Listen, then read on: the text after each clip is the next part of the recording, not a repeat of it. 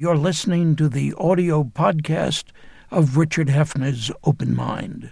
For more information, visit 13.org/openmind.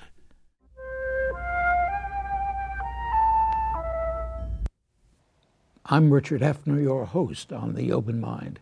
And though we're recording it in November 2012, when this program actually makes its public television debut, it will be near that time of year again when the boys of spring once more loom large, larger, largest for so many Americans, and when my guest's new book, Baseball as a Road to God, Seeing Beyond the Game, will bring them such ineffable pleasure. John Sexton is the president of New York University, an old friend who has joined me here many, many times before. And our mutual friend, Bill Moyer, says that in the Church of Baseball, John Sexton is one of the preeminent theologians. Well, that's putting it mildly, of course, for as his publisher, the Penguin Group, notes, applying to the secular activity of baseball a form of inquiry usually reserved for the study of religion, Sexton reveals a surprising amount of common ground between the game and what we all recognize as religion: sacred places and times, faith and doubt, blessings and curses, and more. Yet both you, dear viewers, and my guest John Sexton will forgive me for the sacrilege, I trust, if I tell you that I, for one, don't give a damn anymore about the national pastime, and haven't since 1957, when that villainous Walter O'Malley took his Brooklyn Dodgers, the team my Brooklyn-born wife had worshipped since childhood, out to Los Angeles, and co-conspirator Horace Stoneham took his New York Giants, my holier-than-holy team, to San Francisco. No more ineffable pleasures for us. And John, as I begin, I wonder why I came across this word, ineffable, so many times in your new book.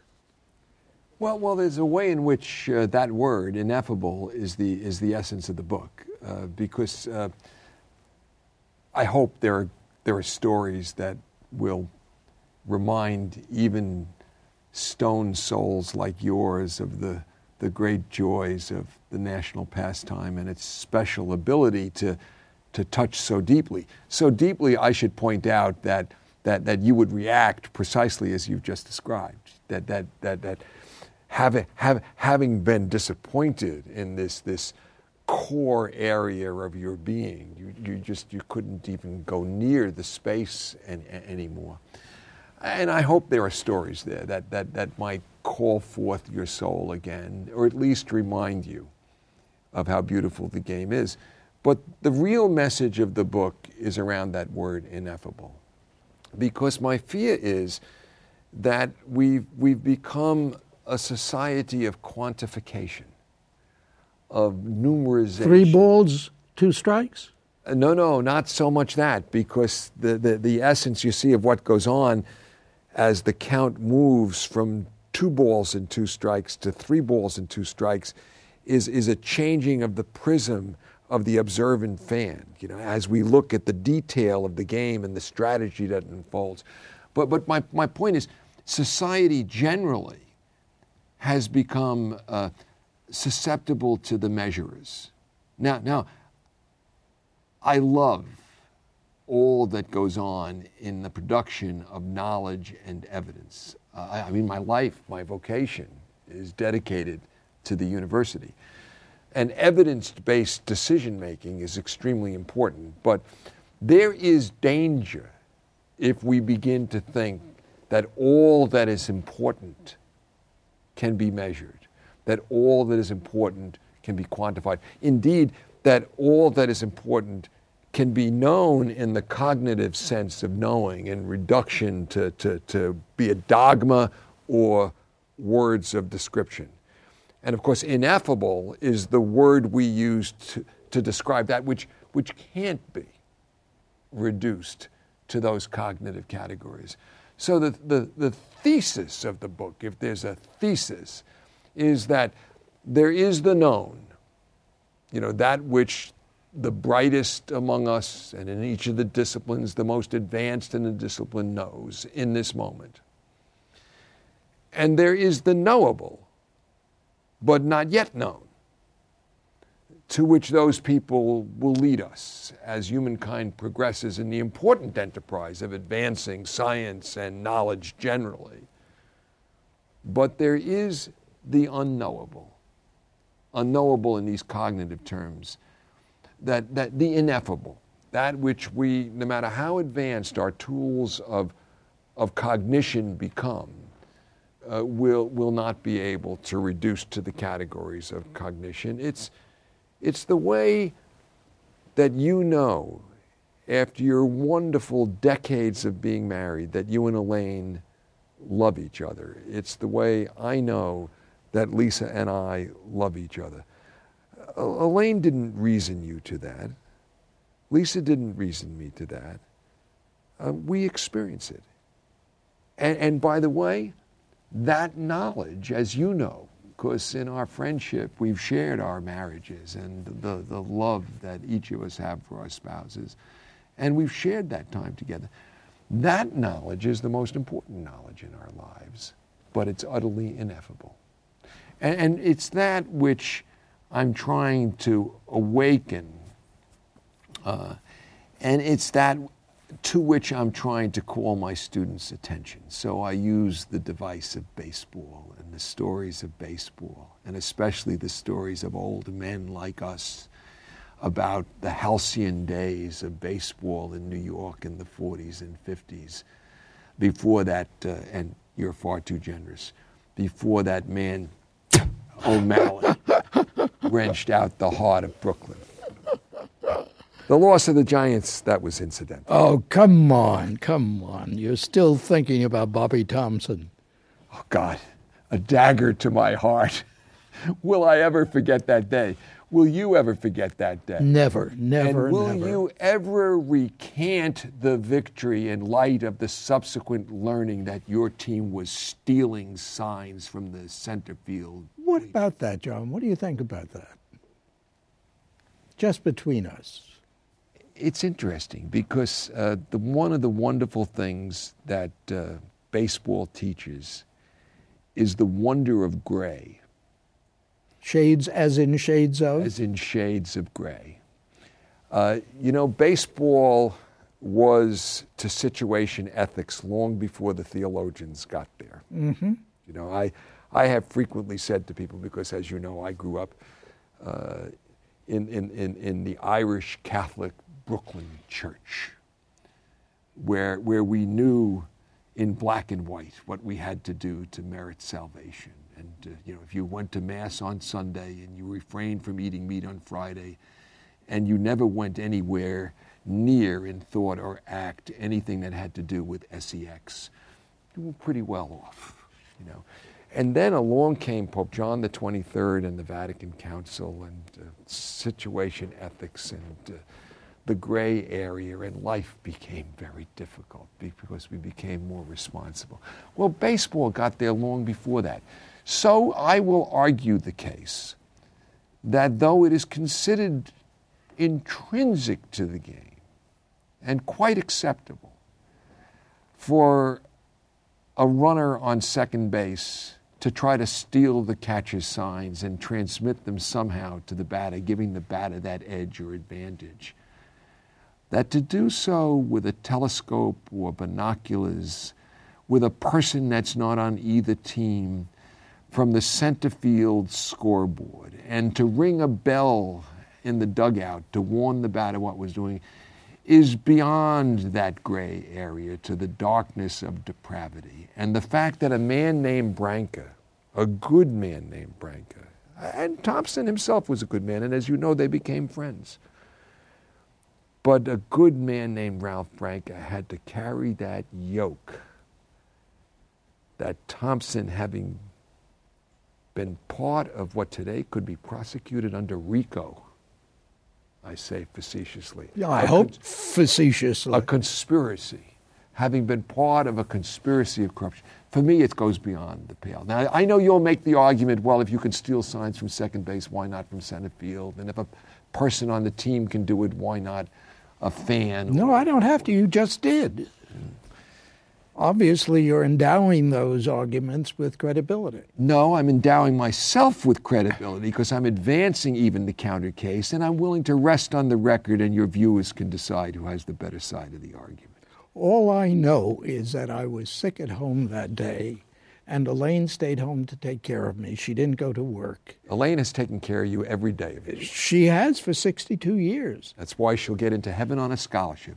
I've heard that before, John. And all I can tell you is that nothing made me so well so quickly. He stood and he threw his crutches away. John, what about that aspect of the game? We're not just talking about telescopes and a pitch by Ralph Branca and a hit by Bobby Thompson. We're talking about a considerable amount of hanky-panky in your game. No? And there are areas that aren't gray. And the use of steroids or gambling on the game have always been considered worthy of opprobrium, at least by those of us who love the game. And I'm sickened by what's gone on with steroids. It challenges one's capacity to see baseball as a road to God, to have the ineffable experiences. But then you come back to the game in its pure form, and you put aside those sins, and they are sins, and they are mortal sins, and they are condemnable and should be condemned, and I condemn them here. But there's still a capacity for the ineffable and the beauty within the game. So when I watch, and I'll grant now that I was mistaken, but I watch a Yankees second baseman named Soriano in his rookie year, and I see him dangling his hands as he's off the base. The first time I saw him, in part I'm sure because he was a second baseman, but I said to my son Jed, who has shared the Church of Baseball with me since his birth in 1969, the Mets miracle year, where I had to make the fundamental choice for him because fathers give to sons in this area. And I knew the fundamental choice I would give him was the choice of his baseball team, even more than the choice of his formal religion, because yes, he was baptized, but later bar mitzvahed. And today he's Jewish, and his family is Jewish. But he's still a Yankee fan. And I had to make that pivot. You want to say that again? He's still a Yankee fan. And you, John? I chose, and I'm a Yankee fan. But I'll come back to that, because we were ripened Yankee fans by the time this Soriano began to dangle his hands off of first base, dangerously threatening to bolt for second. And I said early in the season to Jed, he's the first player in a long time that reminds me of the greatest player of all time, in my view, Jackie Robinson. Now, I think you know that on my academic gown, I have a small little circle with the number 42 for Jackie. And I'm very proud that Rachel Robinson is a graduate of NYU nursing school. And I was proud to give her an honorary degree and be with her just a couple of months ago to celebrate her 90th birthday. But I said, he reminds me of Jackie. And then to flash forward into the playoffs and to have Soriano at the plate and to have had things happen earlier in the game that at a certain moment I turned to my son, the Yankees behind, Soriano at the plate, and I say, Jed, after watching this game, I no longer think he reminds me of Jackie Robinson. I think he is Jackie Robinson. Almost a reincarnated Robinson. Now, I was wrong, okay? I misjudged the man. But Jed turned to me and said, Dad, if he's Jackie Robinson, he'll hit a home run here. Because the Yankees desperately needed that to charge them.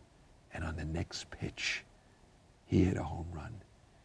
And my son and I embraced and kissed each other on the lips. Now, steroids notwithstanding, that ineffable moment of love between father and son that impelled us into a plane we hadn't been in and wouldn't have been in but for the gestalt of that moment that was created by this wonderful game and two people who watched it with great attention. Now, I'm not claiming, notice the title of the book is not Baseball as the Road to God. It's Baseball as a Road, and there are many other. But what we're losing in our society is the appreciation of the ineffable and the importance of observing with intensity the small things. John, you teach this seminar at NYU. Few university presidents do that. Is that where the book came from? There was a wonderful event in Florence that I and the team at NYU Law School ran in the fall of 1999 with the wonderful generosity of President Clinton and then the First Lady, Hillary Clinton. We had convened for 3 days in Florence, 7 heads of state for a conference which was attended only by 150 people. Each of them got 9 others from their delegation, including, for example, the Secretary of State and the Chief of Staff of the White House and so on. So there were 70 people out of 150 that were the probably the most powerful group of political leaders gathered anywhere in the world, because you had President Clinton, you had Tony Blair, you had Jospin of France, Cardozo of Brazil. So the 70, and then the other 80 were NYU law professors and students and faculty, and they were talking about the evolution of global civil society and what global civil society could look like. And it was an intense, as you might imagine, I was responsible for this, and NYU has a villa in Florence, and it was on this 55-acre villa. And it was very intense 2.5 days. And then finally, the last head of state left, and we got word from the airport, wheels up, they call it in politics, as you know. Wheels up, 7 wheels up. So we gave a big party in the villa for the 80 people and the people that had worked on the event. And a young man came up to me and he said, I understand you're a devotee of baseball. He said, I've never been able to understand that game. It appears, nearly as slow as cricket, for God's sake. And I don't see much excitement in it, let alone any meaning of the sort that people think you see in it. So I invoked, we on other shows have talked about our great teachers, and my great teacher was Charlie. Good old Charlie. Yeah, and I kind of channeled Charlie. Charlie had a phrase. He would sometimes look at us and say, "You're among the unwashed," meaning you're not sufficiently knowledgeable of this just yet. So I said to this young man jokingly, literally, almost putting my voice at the child, I said, "You're among the unwashed." I said, "But there's hope." Charlie would always offer you hope. There's hope for your soul. If you will agree to do a directed research with me next semester and read 12 books that I assign and write 12 papers on those books, I guarantee by the time you end the process, you'll see. And that's when the phrase came to me that baseball is a road to God. I was speaking, as Charlie did, and frankly, as the book does. There is this kind of facetious quality to it as you transpose, things that are usually associated by people with religion into the game of baseball. And it's deliberate to try to catalyze a way of looking at the world. So he said, okay, I'll take up that challenge. And we did. And we had a great time together. And the next fall, there was a line of students at my door wanting for me to do directed research with each of them. Among them was Peter Schwartz, the young man who finally persuaded me to do this book. And so I said, well, let's collectivize this. And that's how the seminar was born. It'll be, when I teach it this coming spring, it'll be 12 years that I've been teaching it. And it's extremely demanding. The students have to read at least 1 book a week, sometimes 2. They have to write a paper every week. Some of them say it's the hardest course they take, but it's an interesting category. And what's very interesting is that I always teach it in the same classroom, I teach it on Tuesday nights, and it's always from 6 to 9. And it's rarely a week goes by that there aren't visitors that come back from previous classes to see how the course is going. So they kind of view it as something they cherish. I think there are some wonderful, wonderful stories here. To me, as a teacher, I guess one of the most interesting is the fact they came back to you at the end of the first seminar, and given in the spring then, and you agreed to go through the summer with them to continue. They said, nobody lets go. Well, they didn't. They got the idea then. This is 12 years ago. That they said we have to do a book coming out of this, and they said let's keep meeting during the summer, and let's. They thought during summer we'd write the book, but we just couldn't. They wanted the book to be a memoir. They wanted it to be kind of centered on me, and I enjoy telling the stories and trying to evoke a response with students from them, but. That wasn't appealing to me.